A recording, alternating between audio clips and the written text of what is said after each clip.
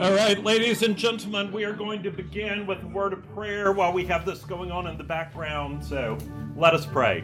Father, we thank you for this night and this chance to gather in your name. We thank you for this book, the Screwtape Letters. We pray that you would bless our time tonight with your Holy Spirit, that you might guide us into your truth. For we pray this in Jesus' name. Amen. All right, so if you have been paying attention, you should know what the name of this song is. So what's the name of it? My Dancing Day. Yes, My Dancing Day, or Tomorrow Shall Be My Dancing Day. But the question is, why am I playing it? It's pretty. It is pretty. No? Although that is true.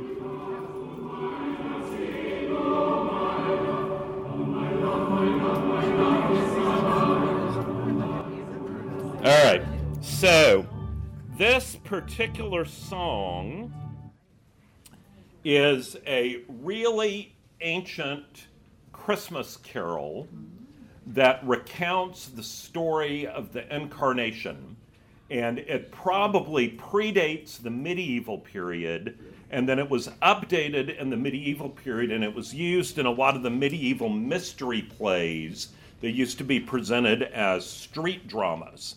And Lewis, of course, was a medievalist. And if you read very much Lewis, you'll see that one of the figures that Lewis loves to use, one of the analogies that he loves to use, and he uses this for the Trinity as well as for various other things, is the dance. And that the kingdom of God is like this amazing, giant, complicated, beautiful, joyful dance. And this particular carol uses that conceit of the dance to explain the Incarnation and how Satan is trying to disrupt the dance, but Jesus defeats him so that he cannot. And so it is peculiarly appropriate as we launch into Screwtape this week to think about that, because what Screwtape is all about is disrupting the dance that brings joy, the dance that is life-giving, the dance that leads us more and more into the kingdom of God. So I would commend to you to listen to this sometime on your own and look at what the lyrics are, because it is profound and it is beautiful, and this King's College rendition of it is just gorgeous. So I would commend that to you. I could go on and on about that all night, but I am not going to, because we are going to actually look at the PowerPoint for class. And as we've said, part of what we're going to be trying to do in here is looking at what Lewis says about standing against the devil's schemes. And you'll remember from what we've talked about before that part of what Lewis is about in this is making us realize that the devil is a liar, that he is all about seducing you with false promises. And so learning how to stand against the devil's schemes is, I think, really the purpose for which Lewis wrote Screwtape. And that goes very well with our theme verse, because as we read through this verse together tonight, I want you to notice how many times the word stand is in there. And those of you who were in the 5:30 service when Andrew was talking about holiness being set apart, that means being willing to be different, being willing to stand for what is right, even when it is uncomfortable. And Lewis is all about that as well. So let's say this together. Put on the whole armor of God, that you may be able to stand against the schemes of the devil. For we do not wrestle against flesh and blood, but against the rulers, against the authorities, against the cosmic powers over this present darkness, against the spiritual forces of evil in the heavenly places. Therefore, take up the whole armor of God, that you may be able to withstand in the evil day, and having done all, to stand firm. Stand, therefore, having fastened on the belt of truth, and having put on the breastplate of righteousness, and as shoes for your feet, having put on the readiness given by the gospel of peace. In all circumstances, take up the shield of faith, with which you can extinguish all the flaming darts of the evil one, and take the helmet of salvation and the sword of the Spirit, which is the word of God, praying at all times in the Spirit, with all prayer and supplication. To that end, keep alert with all perseverance, making supplication for all the saints. And every time I read that, I'm just tempted to preach a sermon. There's so much good stuff in there. If you have not memorized that verse, please do yourself a favor and do that. It will be very helpful to you in walking this pilgrimage. So again, why are we doing Screwtape Letters? I just want to keep reiterating these points. One is understanding the battle that we're in, that we are not on a walk in the park. We are in a spiritual battle, even though we may not realize it sometimes. Second, we desperately need to learn how to think Christianly and develop a Christian worldview. And this is actually probably several steps down or up, depending on how you look at it. Most of us just need to learn to think, period. I find myself, it is so easy, instead of reading a book or going and researching about something, to just look on the internet and see what one person has said about it and then think that you know what you're talking about. And that is so unbelievably dangerous on so many fronts for our culture. And so learning to think is important, but thinking Christianly is even more important, and that idea of developing a Christian worldview, and more about that later tonight. Lessons on the psychology of temptation. If you know what temptation looks like, smells like, feels like, the ways that it might come, you are much better able to resist. Also, habits to cultivate that deepen faith in Christ. We're going to really lean into that tonight. And then lessons on living a boldly Christian life. Part of my premise in this is that Screwtape particularly wants to tempt the patient away from things that would enable him to lead a boldly Christian life. So by looking at what he wants to tempt him away from, we can get a pretty good catechesis of what we might want to lean into in order to live that boldly Christian life. Because that is the life in which there's joy. When you've got your life where you've got one foot in two kingdoms, there's not a lot of joy in that. But when you get over the fence and you are trying to live boldly for Christ, that's where the joy is. So last week we talked about the three prefaces, the preface in the original published 1941 edition, the handwritten manuscript one that ties into the Space Trilogy, and then the one from the 1961 edition. This one, I think, is particularly helpful because he's got a lot of theology in the preface. He talks about belief in the devil. Remember, he talks about the whole idea there that the devil is not God's opposite. It's not dualism. The devil is the opposite of the Archangel Michael. He is powerful, but God is infinitely more powerful. God is the only uncreated being. He also talks about belief in angels, and he has that great discourse about the Victorian insipid angels that want to, instead of saying "be not afraid," make you look like they're going to say "they're there." We need to recover a robust theology of angels, because angels and demons, in case you didn't notice it, are all over the New Testament.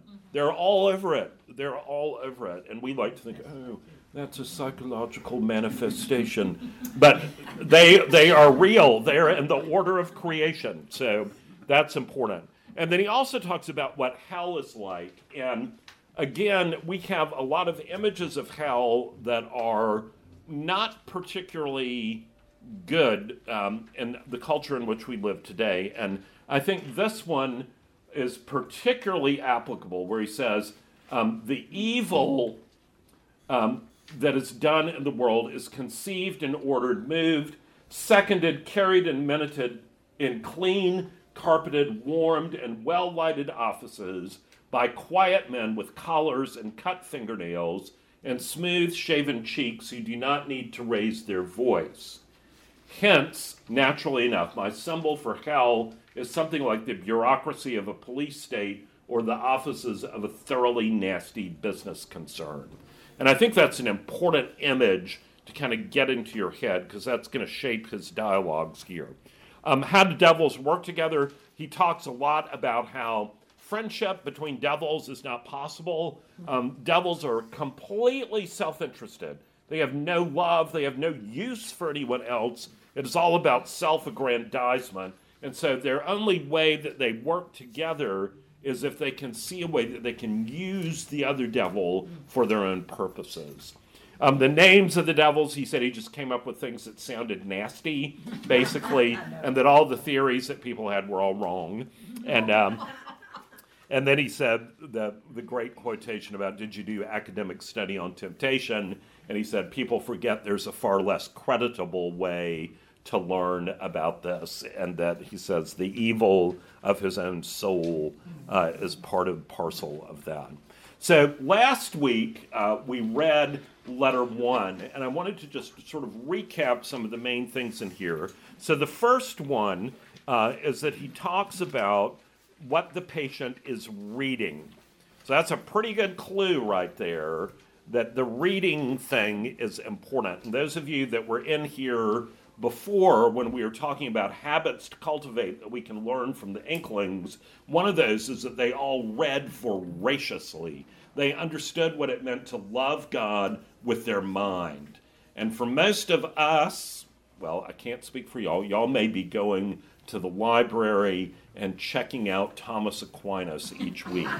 I mean, I don't really know. But, I think for a lot of us, if we read a book, it might be John Grisham. Not that John Grisham is bad, but that's not the kind of reading that Lewis is talking about here. So, reading. So he talks about reading, and then this whole idea about argument. And the Screwtape says argument. Don't worry so much about argument because people don't understand logic anymore. Just talk about, you want something, the patient wants things that are strong or stark or courageous, the philosophy of the future, progressive, not outdated, antiquated, fusty, all of those kinds of things. So, and this whole idea of cognitive dissonance, Screwtape talks about that you can have millions of ideas floating around in your head that are absolutely contradictory to each other and yet believe them passionately. And our culture, Lewis wrote this in 1940, but we are so much more where he's talking about than the culture was even at that time. And then the second thing is he says that if you start talking about truth, you're really in trouble. And if you start talking about real rational argument with logic, you're really in trouble because that is something that God is good at. So he says what you want is propaganda. Propaganda, not stuff that you can argue with or have discourse about, but just shrilly voiced opinions and feelings. Not that we see a lot of that. But you don't want to have civil discourse, or you particularly don't want the patient to think about anything that's really important, like the meaning of life, or serving other people, or what does it really mean to love? All of those big question kind of things, you don't want him having anything to do with that. So he says what you want to do is keep the patient focused on real life. Real life, a great way to understand what he means by real life is just to look at a social media feed. So for Screwtape, real life is the Kardashians, CNN, Fox News, all of the different things that are coming at you, and people that are Instagram celebrities. One thing you may not know is there are people that are famous for being famous on Instagram. You can follow them. It's really great. But that's the kind of thing he's talking about, that if you can keep people focused on stuff like that, reading People magazine as their only contact with reality, that you've won the battle. You don't want them to think about anything important. And so he talks about how there was this man who was doing this dangerous business of reading, and he was doing something particularly dangerous, reading in a beautiful place in the reading room of the British Museum, and 20 years' work started tottering just because this guy was reading. And the only way Screwtape was able to get that situation under control was to tell the guy that he needed to eat lunch, because this was too important to think about on an empty stomach. And when he came out of this beautiful room, he was assaulted by the newsboy yelling about the war and the 73 bus for Victoria Station, and he immediately forgot everything that he was thinking about. That whole business of thinking about the kingdom of God, thinking about what is true, thinking about the transcendentals of truth, beauty, and goodness, all that went out the window because he's looking for lunch, he's hearing the newsboy, and he's watching and probably smelling the bus fumes from this bus. And I want you to just look for a minute at these pictures and think about the contrast. This was actually in an era when people were quiet in libraries. I don't know if any of you can remember that far back. But people were quiet in libraries. And so he's reading in this place, and we talked about this last week, but libraries used to be built very intentionally with architecture that reflected scriptural truth, that the seat of all truth and glory and wisdom is with God. And so the libraries are pointed toward the heavens in the same way that churches and courts of justice all had high ceilings and were pointed to the heavens. And even as late as the 19th century, the latter part of it, if you go to the New York Public Library, which is not a bastion of spiritual conservatism, but if you go into the reading room in there, you will go in and you will find that the ceilings are way, way up there, and at the top of the ceiling is a beautiful mural of the blue sky with clouds.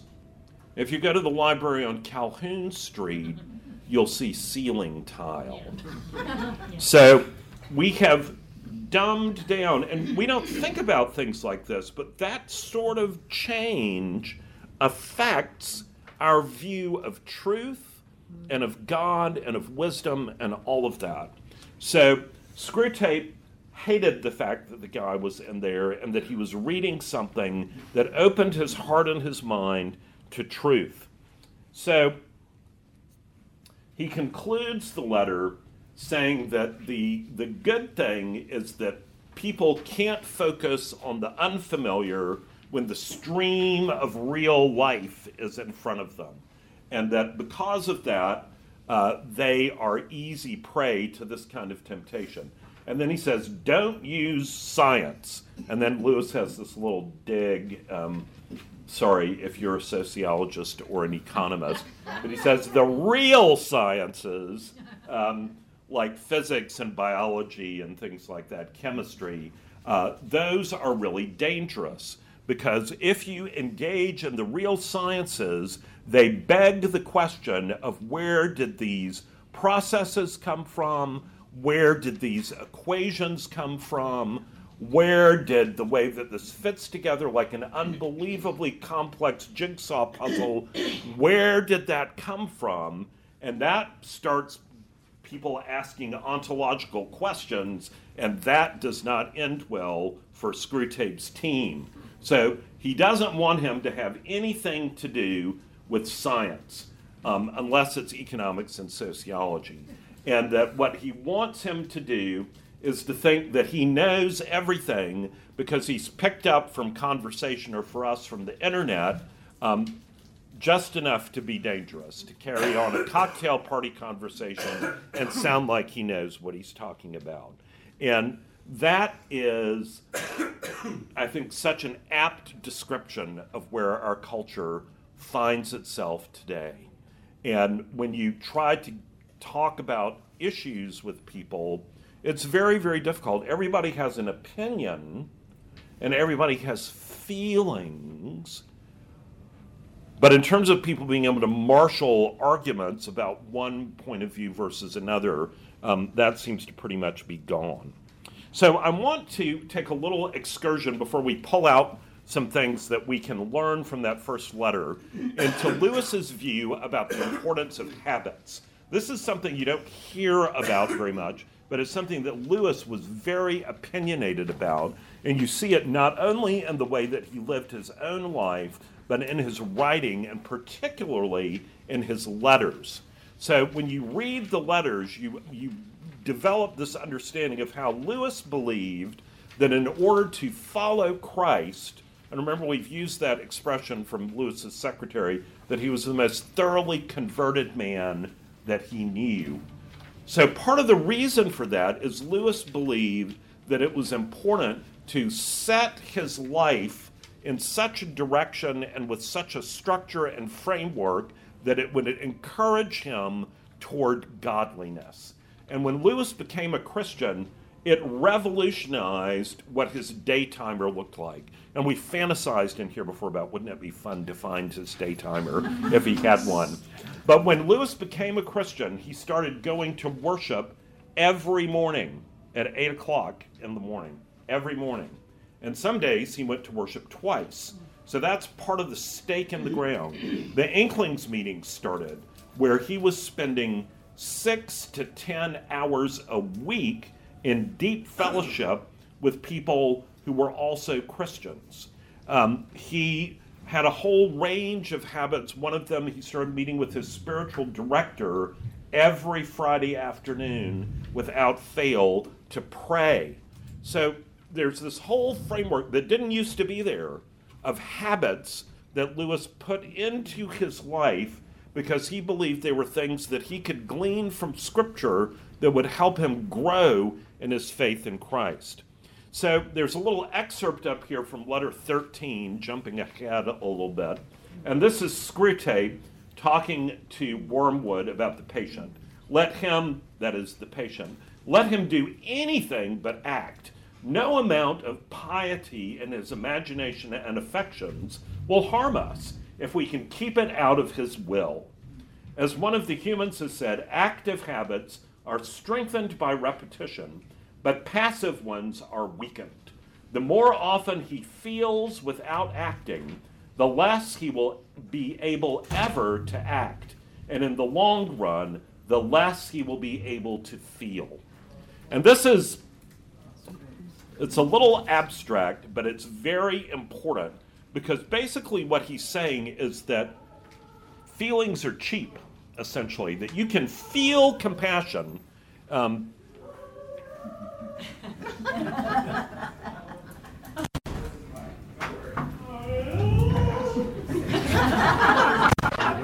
Lovely as that was. You can feel compassion. You can think about, oh, I have such a heart for the poor. But if you don't ever do anything, if you don't ever give money, if you don't pray, if you don't go to Tri-County, if you don't do anything, I'm sorry, I hope I'm not stepping on any toes, but I'm sorry to tell you, you don't really have a heart for the poor. You just don't. You've got a lot of feelings. And that's what he's trying to get at here. And this, we are so susceptible, at least I am. I am so susceptible to this. If I think I'm thinking about this issue a lot, then that means that I am growing in holiness in that issue. And unfortunately, it's usually, it used to be the old expression is talk is cheap, but I would say feelings are cheap. We can have these feelings, but if we don't act, then we're utterly useless. And what Satan wants to do is to stop us from acting. Now, this little quotation is a condensation of what Lewis took from this other theologian who I bet you've never heard of, whose name is Joseph Butler. Has anybody ever heard of Joseph Butler? I've heard of him. Have you? That was more... I've heard of him, but I don't really know much Well, see, you're a step ahead of me. I'd never heard of him until I started researching all of this. But the interesting thing is that Joseph Butler is somebody that we probably all should dig up some of his books and read, because this guy was amazing. He debated John Locke. He wrote treatises about philosophy. He was a very prominent Anglican clergyman. He was the chaplain to Queen Caroline, the Bishop of Bristol, the Dean of St. Paul's Cathedral right after John Donne. He was Bishop of Durham, and then this is a really bad title, but he was Clerk of the Closet. And the Clerk of the Closet, that's back when clerk meant cleric, and the closet is the king's bedchamber. So it meant he was actually the highest ranking priest to the royal family. He was the head chaplain to King George II. So he was probably George II's spiritual advisor when the king's silver was sent to St. Philip's in the 18th century. But he wrote a lot, and one of the things that he wrote a lot about was habits. So this part is a quotation from him, and it is, the prose is a little of that era, so just hang in there with me. So, in like manner, as habits belonging to the body are produced by external acts, so habits of the mind are produced by the exertion of inward practical principles, i.e., by carrying them into act or acting upon them, the principles of obedience, of veracity, justice, and charity. But going over the theory of virtue in one's thoughts, talking well, and drawing fine pictures of it, this is so far from necessarily or certainly conducing to form a habit of it in him who thus employs himself, that it may harden the mind in a contrary course and render it gradually more insensible, i.e., form a habit of insensibility to all moral considerations. For from our very faculty of habits, passive impressions, by being repeated, grow weaker. Thoughts, by often passing through the mind, are felt less sensibly. Being accustomed to danger begets intrepidity, i.e., lessens fear. Being accustomed to distress lessens the passion of pity. Being accustomed to instances of others' mortality lessens the sensible apprehension of our own.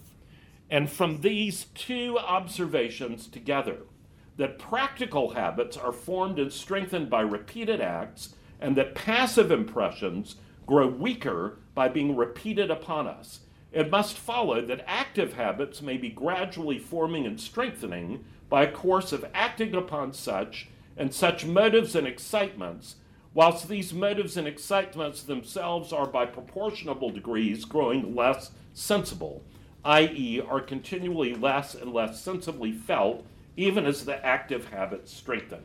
Right? I hope that made at least a little sense. But the basic idea is that if you are thinking about, let's just go back to having a heart for the poor. You're thinking about the poor and the plight of the poor, and you think about it every day. And you think about it for a couple of hours, and it's so sad that the people are poor. But after a while, you've been thinking that every day. You might want to move on. You might want to start thinking about the plight of animals. Those poor animals that people eat. You know, you might become really invested in that. And what happens is the more that you spend time just thinking about these things, it dulls you to the shock factor. And it's that whole frog in the kettle syndrome that we've talked about before, that if you take a frog and drop him into a boiling pot of water, he jumps right out. But if you put him in a pot of cool water and turn the burner on underneath and it gradually heats up, he'll boil to death. And it's the same sort of thing. So what Butler is saying here that Lewis really agrees with and weaves all through Screwtape Letters is that if there is something that is a command of Scripture, for example, instead of spending a lot of time thinking about what might that mean, how, all of those kinds of things, that maybe what you should do is actually go do it. And this is one of the things that I will say is really refreshing about working with teenagers.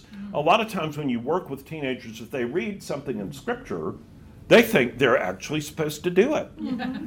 Whereas for me, or for many of us who are older, we think, well, those just didn't really mean that. I mean, that would be radical to do that. And what Lewis is suggesting here, I think, is that one of the chief delusions and enchantments that has been put on our age is this habit of passive thought, where we hold in our mind some concepts of the kingdom of God, but we don't ever act on them. And the result of that is Satan doesn't have to do anything else because we're immobilized. We're sitting there watching the Clemson game. There's nothing wrong with Clemson or watching football, but we're watching the Clemson game and we may be thinking a little bit about something spiritual. But we're not going to do anything while we're watching the Clemson game. And the problem for most of us is that we go from the Clemson game to Nebraska dinner. How about Carolina? Dinner or the Carolina game. Yes. Then you might need to go to a counselor after that. Or you might go to This Is Us and get your tissue box. There are all sorts of things. But what happens is we go from one distraction to another distraction to another distraction to another distraction. And we think eventually when I get serious about my spiritual life, I'm going to actually do something about all this. And then you're dead. So, sorry. But part of the deal is that if we don't realize the enchantment that we're under, you can't resist an enchantment until you know that you're under it. It's just like when we were reading The Silver Chair and the lady of the green kirtle is in there saying, there is no Aslan, there is no overworld. And finally, it takes Puddleglum going and sticking his foot in the fire, and you get the nasty smell of burnt marshwiggle foot, and that breaks the enchantment, and they're like, oh, wait a minute, what are you talking about? So part of the deal for us with Screwtape is I want it to be a wake-up call. So these are just, I could have come up with an entire book so you can thank the Lord that I only came up with 5 here, but 5 habits to annoy the devil. I want you to make annoying the devil one of your daily goals. And so these are some things that are in that first letter. And the great thing about this book is each one of these letters is going to have multiple lessons like this in it. So the first one is to connect thinking and doing. So not just think, oh, someday I should go to Tri-County Family Ministries. That's a great thought to have.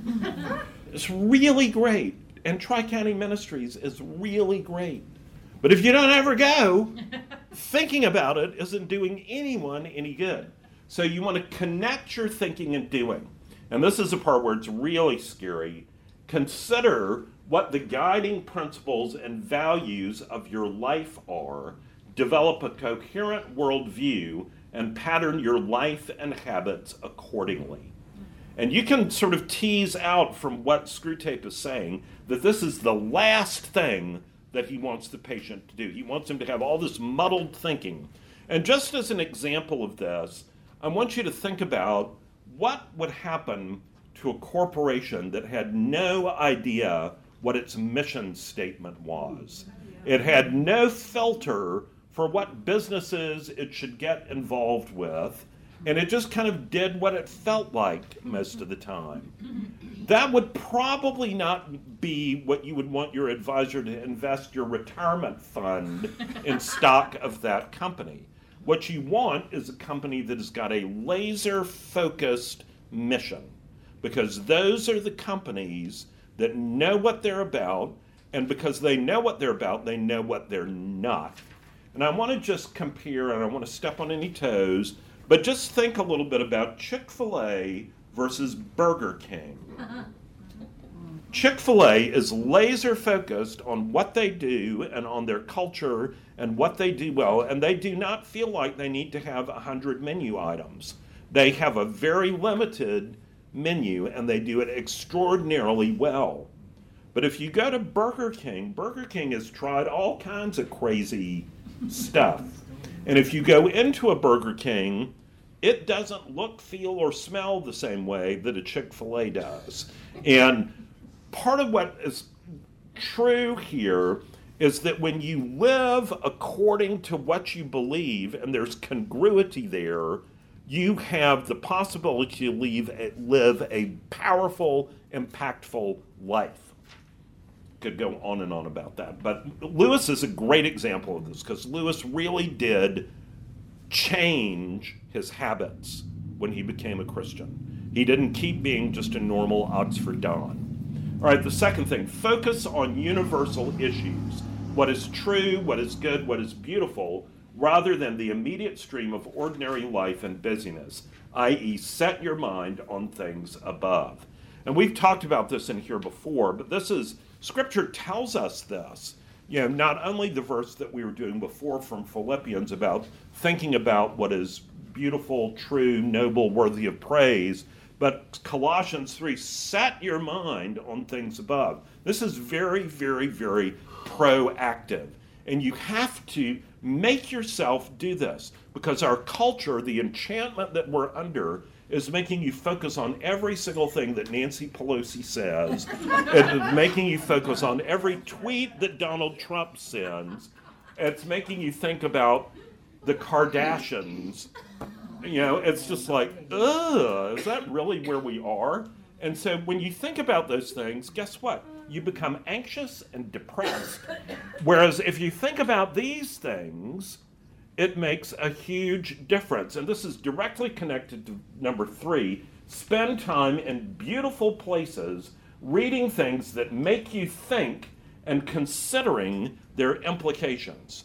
And we have a great gift because we live in one of the most beautiful cities in the world.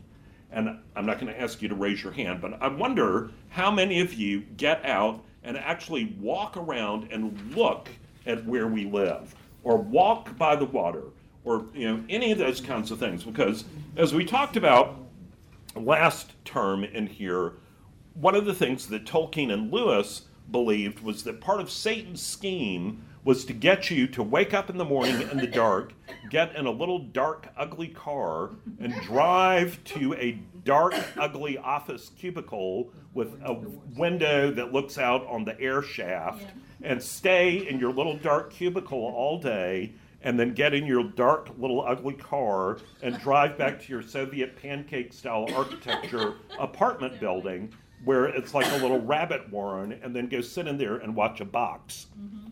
And if that's what you do, guess what? The heavens declare the glory of God, but you're not paying any attention. So the part of this deal is that we have got to put ourselves where we see beauty, because Scripture tells us that when we look at the creation, the work of God's hands, it should move our hearts. And when you look up at the beauty of a starlit sky, or the moon, or that beautiful marsh, there's so much beauty. And what Lewis says, I love this quotation, he says, "Gratitude exclaims very properly, how good of God to give me this."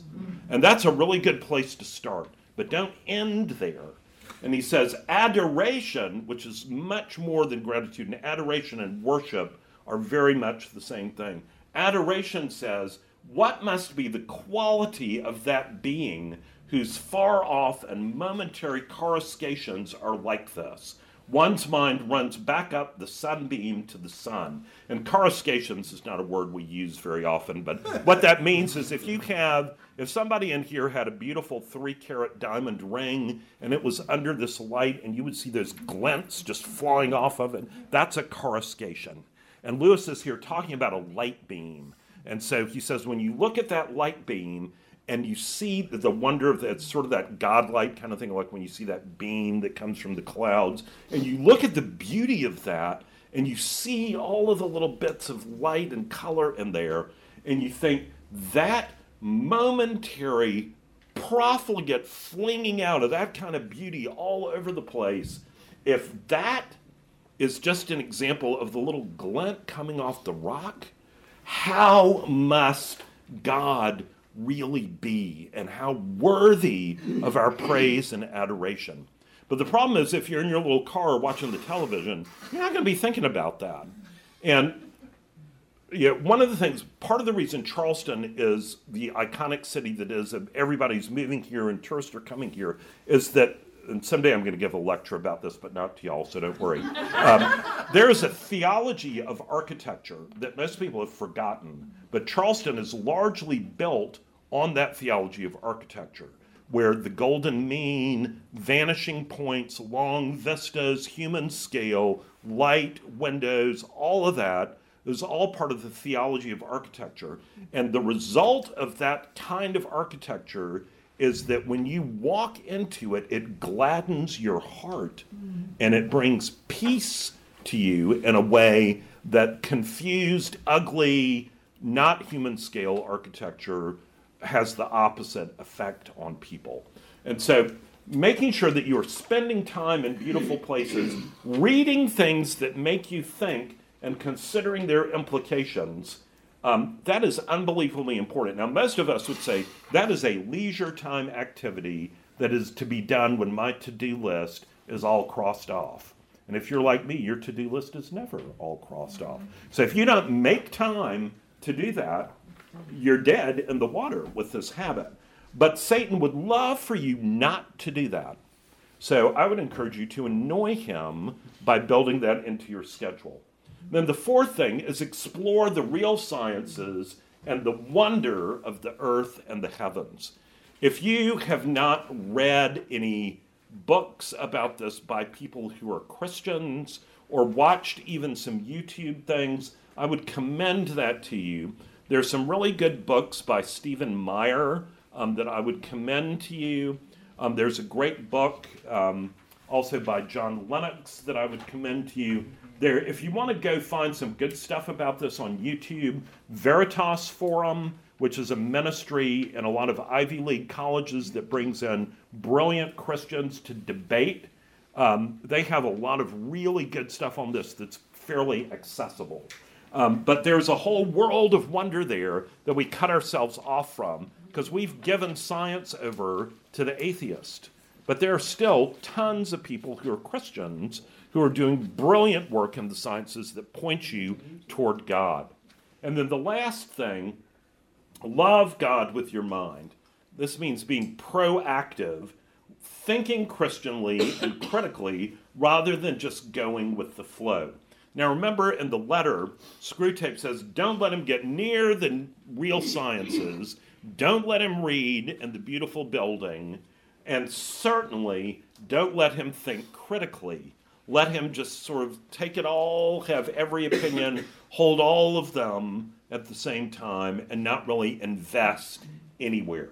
So these are 5 habits. I'm not saying any of these habits are easy, but if you begin building these habits into your life, it will change the way that you walk through your day. And part of it is just learning to lift your eyes to see. We are just really not good at that. And I would encourage you sometime to walk around Charleston and just look at, do you know what a cornice is? Cornice is like the molding at the top of a building right before the roof. Just look at cornices. Just walk around and look at the variety of cornices. Or look at light and shadow with wrought iron. It is just unbelievable. But the problem is we're so dulled to all this because we're under this enchantment of the ordinary that we just miss it. And you may think, well, what does this have to do with worshiping Jesus? I will tell you, it has a lot to do with worshiping Jesus, because if you lose the connection of Jesus and the kingdom of God as the source of all truth, beauty, and goodness, we're sunk. Because if you believe that it doesn't matter whether things are true, whether things are beautiful, whether things are good, you have bought into relativism. And Scripture is full of all of these descriptive passages about the beauty of the temple, the beauty of the creation. And if you look at God's instructions for building things, it doesn't say go to Walmart and buy a little tent. It is very specific about what's in there, and it is quality and beauty and all of that. All right, so all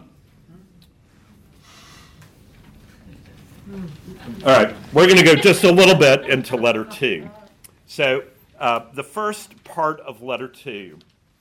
My dear Wormwood, I note with grave displeasure that your patient has become a Christian.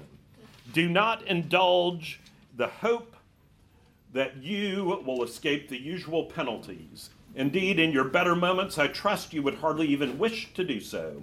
In the meantime, we must make the best of the situation. There is no need to despair. Hundreds of these adult converts have been reclaimed after a brief sojourn in the enemy's camp and are now with us. All the habits, oh look, there's that word. All the habits of the patient, both mental and bodily, are still in our favor. So hold on to that thought. So part of what we're going to see in letter 2 is that Screwtape has a deep understanding of how to get people to believe that their conversion didn't really happen, and that it doesn't make any difference, and that it doesn't really matter what you believe. That is much easier than having to have a complete rejection of faith. Part of the problem is we think the devil deals in black and white, and Lewis does a masterful job of showing that it is shades of gray. Well, that's probably not a good term to use, but not those shades of gray. But one of the things that I think is really important here is that this whole idea of habits and what you let into your head is unbelievably important. And I want to just read this last paragraph. We're going to unpack this letter more next time. He says, you may ask whether it is possible to keep such an obvious thought from occurring even to a human mind. And in this case, the obvious thought is that everybody's a hypocrite, including me. And then he says, it is, Wormwood, it is. Handle him properly and it simply won't come into his head. He has not been anything like long enough with the enemy to have any real humility yet. What he says, even on his knees, about his own sinfulness is all parrot talk. At bottom, he still believes he has run up a very favorable credit balance in the enemy's ledger by allowing himself to be converted, and thinks that he is showing great humility and condescension in going to church with these smug, commonplace neighbors at all. Keep him in that state of mind as long as you can. And this is so true, because the self-awareness and this whole idea of what you let into your mind and what you're thinking about is so unbelievably important. And the difference between feeling and acting is so unbelievably important. And something that I was going to talk about at some length tonight, but I will have to save for next week, is I want to give a little book plug for something that's not written by Lewis or one of the Inklings. This is a book that is called The Common Rule, and the subtitle of it is Habits of Purpose for an Age of Distraction. Not that that might be relevant for any of us, but it is written by a guy named Justin Earley. And Justin Earley went to the University of Virginia. He's young, he might be 30. Went to the University of Virginia, was a brilliant student in English at Virginia, which is no mean feat, and then went on to Georgetown Law School and did brilliantly at Georgetown Law School. Deeply Christian, really involved in the Christian Study Center at Virginia, where he met his wife. They sensed a call to the mission field, and even though he was in the top 10 in his law school class, when he graduated, they went to China as missionaries for 3 years. That's pretty different. Most people don't do that. So they did that, and they had a very fruitful time, and then they felt that they were being called back to the United States. So he got a job as a mergers and acquisitions lawyer. And after he had worked for about 6 months, he started falling into a profound depression. And he thought, why is it that in this country that is free and where there are churches everywhere, my spiritual life is absolutely anemic compared to what it was like when I was in China, where there was absolutely no support. And he has this brilliant quotation when he says, I realized that all of the Christian habits that I had, or rather the Christian things, he didn't say habits, it was like my Christianity was window dressing in my life, and the architecture of my life was all the secular culture of success. And I think that there is a lot of truth to that for most of us. And so the book is about his idea of trying to go back to what was normative in Christianity up until about 150 years ago, which is that if you were Christian, your community was your church, and you were at your church and with that community a lot. And that was where you went when you were in trouble and when you were happy and everything else. And now we go to church like we go to the grocery store. And so it's a very different way of living. And he says we're wrong, and that we need to reclaim that New Testament understanding of community. And we also need to reclaim what people used to think of as normative for Christians. Those of you who grew up in the Episcopal Church or the Anglican Church know that when you look in the prayer book, one of the sections that is most prominently featured is the section for individual and family devotions. And it expects that you are going to be using that 3 times a day for morning prayer, noonday prayer, and evening prayer. Now, I'm not going to ask you to raise your hand if you do that every day. But that used to be normative. That was a habit that people did. And so the book is basically about trying to recover habits that enable you to change the architecture of your life. So we're going to talk some more about that later, because it's a very, I think, good counterpoint to Screwtape, because it's taking a lot of the same issues but from a slightly different angle. So just to finish up tonight, again, the same quotation that I love: our cause is never more in danger than when a human no longer desiring but still intending to do our enemy's will looks round upon a universe from which every trace of him seems to have vanished and asks why he has been forsaken and still obeys. So with that, let me close this with a word of prayer. Father, we thank you for your love and mercy and grace. And Lord, we confess to you the pride, hypocrisy, and disobedience that we so often experience in our lives.